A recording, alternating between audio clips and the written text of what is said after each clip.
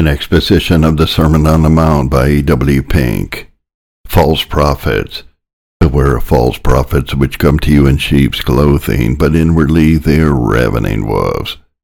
Matthew 7 verse 15. If there be any verse in Holy Writ where it is deeply important to observe and heed its connection, it is surely the one in which we have now arrived. It may appear to the casual reader that our Lord here began an entirely new subject, having little or no relation to what immediately precedes. It is true our present verse introduces a distinct section of his sermon, yet it also bears directly on what he had just said. Having described most solemnly and certainly the way of life, like a faithful guide, Christ went on to warn against one of the chief impediments to walking in that way, namely, false guides, those who under the pretense of offering us divine direction therein will fatally deceive us, if we give heed to them. In every age, but never more so than in our own, multitudes of gullible souls have been allured into the broad road which leads to destruction, by men professing to be teachers of the truth, and ministers of Christ, yet who had not his Spirit, and who were none of his, blind leaders of the blind, who with their dupes fall into the ditch. Beware of false prophets. The force of this exhortation will be the better perceived if we take to heart what is found in the Old Testament thereon, bearing in mind that history has ever repeated itself since human nature is the same in all ages. A wonderful and horrible thing is committed in the land. The prophets prophesy falsely, and the priests bear rule by their means. Jeremiah 5:30 and 31. And the Lord said unto me, the prophets prophesy lies in my name. I sent them not, neither have I commanded them, neither spake I unto them. They prophesy unto you a false vision and divination, a thing of naught, and the deceit of their heart. Jeremiah 14 verse 14. I have seen also the prophets at Jerusalem an horrible thing. They commit adultery, and walk in lies. They strengthen also the hands of evildoers. Did none return from his wickedness? They are all of them to me as Sodom. Thus saith the Lord of hosts, hearken not unto the words of the prophets that prophesy unto you, that make you vain. They speak a vision of their own heart, and not out of the mouth of the Lord. Jeremiah 23 verses 14 and 16. There is a conspiracy of our prophets in the midst thereof, like a roaring lion ravening the prey. They have devoured souls. They have taken the treasure and precious things. They have made her many widows. Ezekiel 22 verse 25.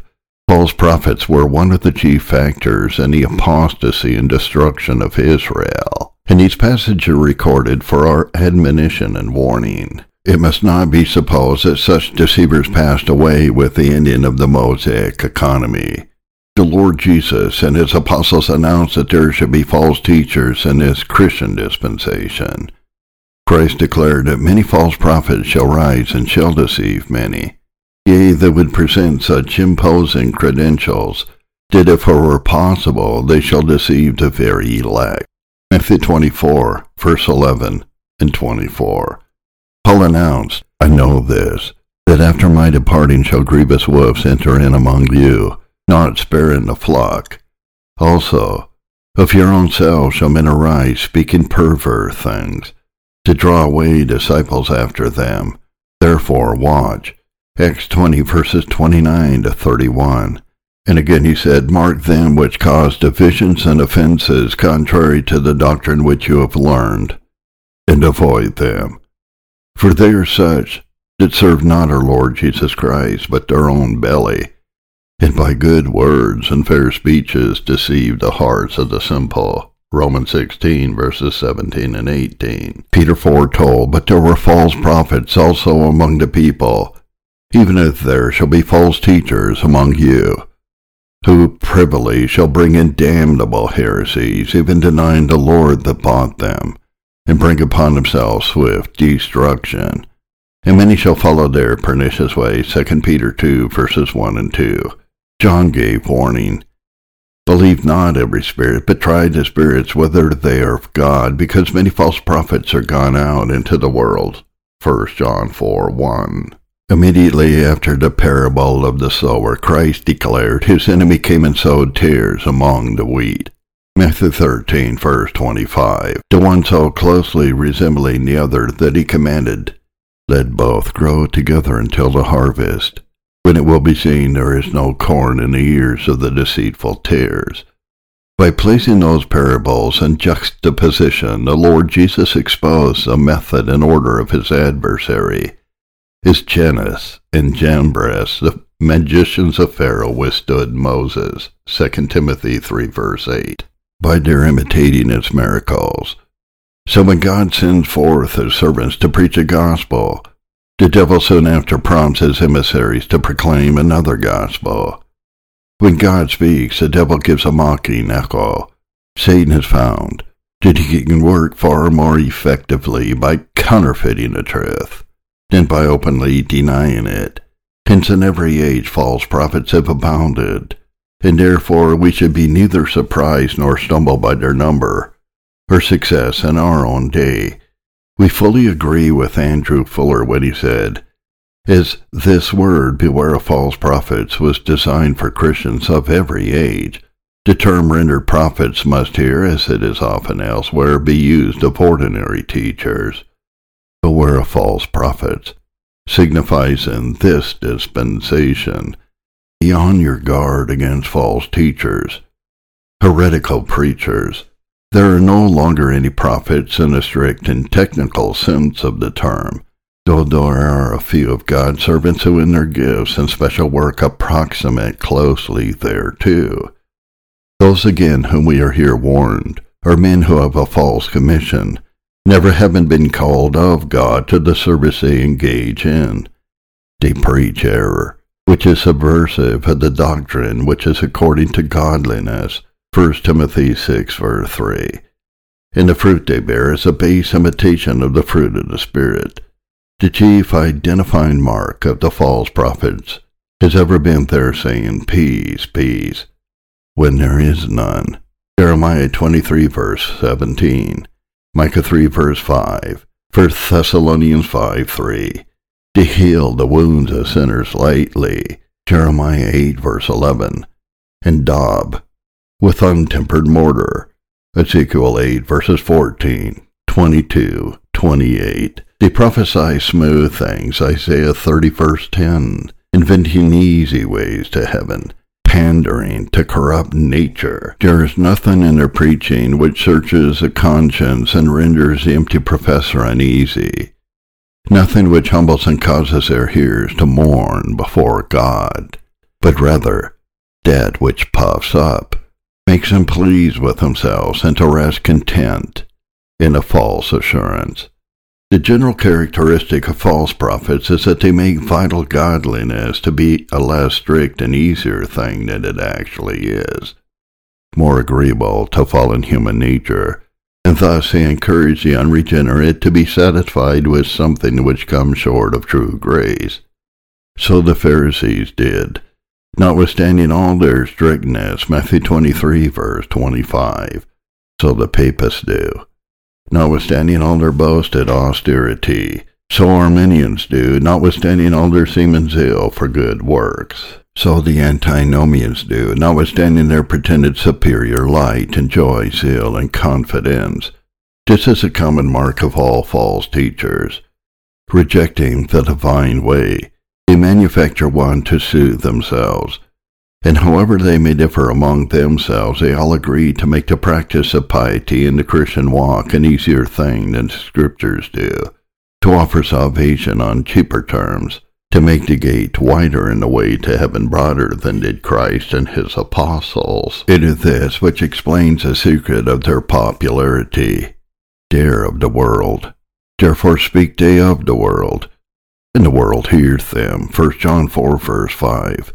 But as such Christ warns his people to beware, for they feed souls with poison, and not with the pure milk of the word, which come to you in sheep's clothing, but inwardly they are ravening wolves.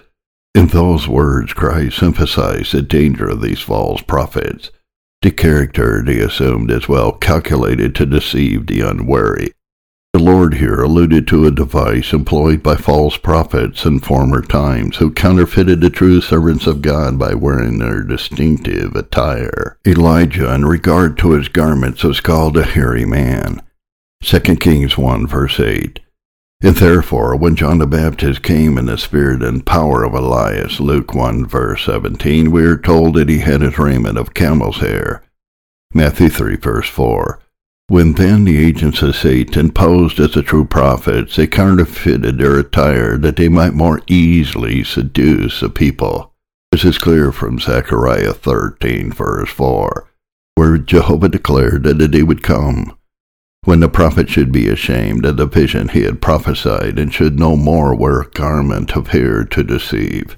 Thus, by this evident reference, Christ intimated the plausible pretenses of the heretical teachers, the subterfuges which they would employ to conceal their real character and design, thereby stressing what dangerous persons they are.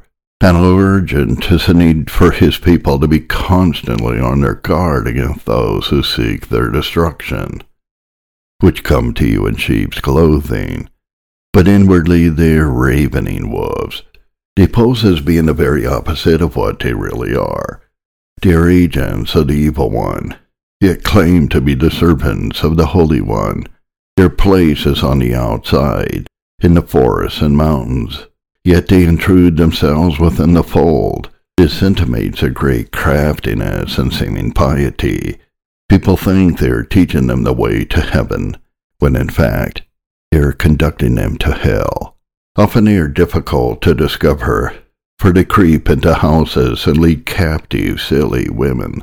2 Timothy 3 verse 6. Yet even in apostolic times some of them successfully creeped in unawares. Jude 4. Into the assemblies of the saints. It was of such Paul wrote when he said, "For such are false apostles, deceitful workers, transforming themselves into the apostles of Christ. And no marvel, for Satan himself is transformed into an angel of light. Therefore it is no great thing if his ministers also be transformed as the ministers of righteousness." 2 Corinthians 11:13-15. Though their clothing be sheep's, yet they have the fierceness and cruelty of wolves. In addition to their subtlety and plausibility, frequently accompanied by a most winsome personality, and apparently saintly walk, there is a real danger of our being deceived by these false prophets and receiving their erroneous teaching by virtue of the fact that there is that within the Christian himself which responds to and approves of their lies. How immeasurably that intensifies our peril. That which flatters is pleasing to the flesh. That which abases is distasteful. Paul complains of this very thing to the Corinthians. Some had evidently resented his plain speaking in the first epistle, wherein he had rebuked their sins. For in the second he wrote, "Would to God you could bear with me a little." Chapter 11, verse 1. The Galatians first received the gospel so gladly from him that they would have plucked out their eyes had they advantaged him. Chapter 4, verse 15. Yet soon after they imbibed deadly error from the Judaizers, and when the apostle took them to task for this, he had to ask them, "Am I therefore become your enemy, because I tell you the truth?" Verse 16. Thus it was with the multitudes in connection with our Savior, acclaiming him with their hosannas, and less than a week later crying, "Away with him! Crucify him!" So fickle and treacherous is a human heart. What point does this give to our Lord's command? Take heed what you hear. Mark 4, verse 24. Corrupt nature is thoroughly in love with error, and will more readily and eagerly receive false and true doctrine. Should any dispute about our statement, we'd refer them to the prophets prophesying falsely, and the priests bearing rule by their means, and my people love to have it so. Jeremiah 5, verse 31. Christ said to the Jews, "Because I tell you the truth, you do not believe me. John 8, verse 45. What a commentary on fallen human nature. Had he preached lies, he had promptly received him. Alas, what is man? He will run greedily after something new and sensational, but is soon bored by the old story of the gospel. How feeble is a Christian, how weak his faith, how fickle and unstable the moment he is left to himself. Peter, the most courageous and forward of the apostles in his profession, denied his master when challenged by a maid. Even when given a heart to love the truth, we still have itching ears for novelties and errors. His Israelites welcomed the man at first, but soon grew weary of it, and lusted after the flesh pots of Egypt. Real and urgent, then, is our need to heed this command. Beware of false prophets. It is time that we should now proceed to amplify the thought expressed in our opening paragraph. In the previous section of his sermon, Christ had contrasted the broad road, and the many who tread it, and the narrow way, and the few who find it, adding immediately, beware of false prophets. Now the narrow way which leads to life is a way of salvation, and therefore the warning given us must have respect to those who teach or present an erroneous way of salvation, thereby placing the souls of their listeners in imminent peril, for to accept their false teaching is fatal. Thus the tremendous importance of our present passage is at once apparent. As the verse quoted from 2 Peter tells us, it is nothing short of damnable heresies, which these false prophets promulgate. It is about salvation matters they treat, but damnation is the end of those who receive their lies, unless God intervenes with a miracle of grace and disillusions their dupes, which very rarely happens. Therefore behooves each of us seriously to ask, have I been deceived by these false prophets? Am I treading a way which seems right to me, but which God declares as a way of death? Proverbs 14, verse 12. Yea, it behooves us sincerely amid earnestly to beseech God, to make it unmistakably clear to us which way we are really treading. Now it is the duty of God's servants to provide help to exercise souls in a supremely important matter, to expose the lies of these false prophets, to make plain the way of salvation. This may best be done by defining and showing the relation of good works unto salvation, for it is at this point more than any other that the emissaries of Satan have fatally deceived souls. The principal errors which have been advanced thereon may be summed up under these two heads: salvation by works and salvation without works. Romanists have been the chief promulgators of the former, insisting that the good works of the Christian have a meritorious value which entitles him to heaven. By this they rob Christ of much of his glory, bringing in something of ours in addition to his blood and righteousness to obtain acceptance with God. Romanists do not repudiate in total either the grace of God or the redemption of Christ, but they nullify both by attributing saving efficacy to the rites of their church and the performances of the creature. Such an error is expressly repudiated by such scriptures as Romans 11, verse 6, Ephesians 2, verse 8 to 9, 2 Timothy 1, verse 9, and Titus 3, verse 5. Some of the propagators of the salvation without works error during the last century have assumed the garb of the orthodox, and thereby obtained a hearing from many who had never listened to them, had their real characters been suspected. They have gone to the opposite extreme and preached a gospel as far removed from the truth as a Romish lie of salvation by works. They teach that while good works from Christians are certainly desirable, yet they are not imperative, the absence of them involving merely the loss of certain millennial honors, not the missing of heaven itself. They have interpreted those words of Christ's, "It is finished," in such a way as to lull multitudes of souls into a false peace, as though he wrought something at the cross which renders it needless for sinners to repent, forsake their idols, renounce the world before they can be saved, that nothing is required from them but their simple acceptance of Christ by faith, that once they have rested on his finished work, no matter what their subsequent lives, they are eternally secure.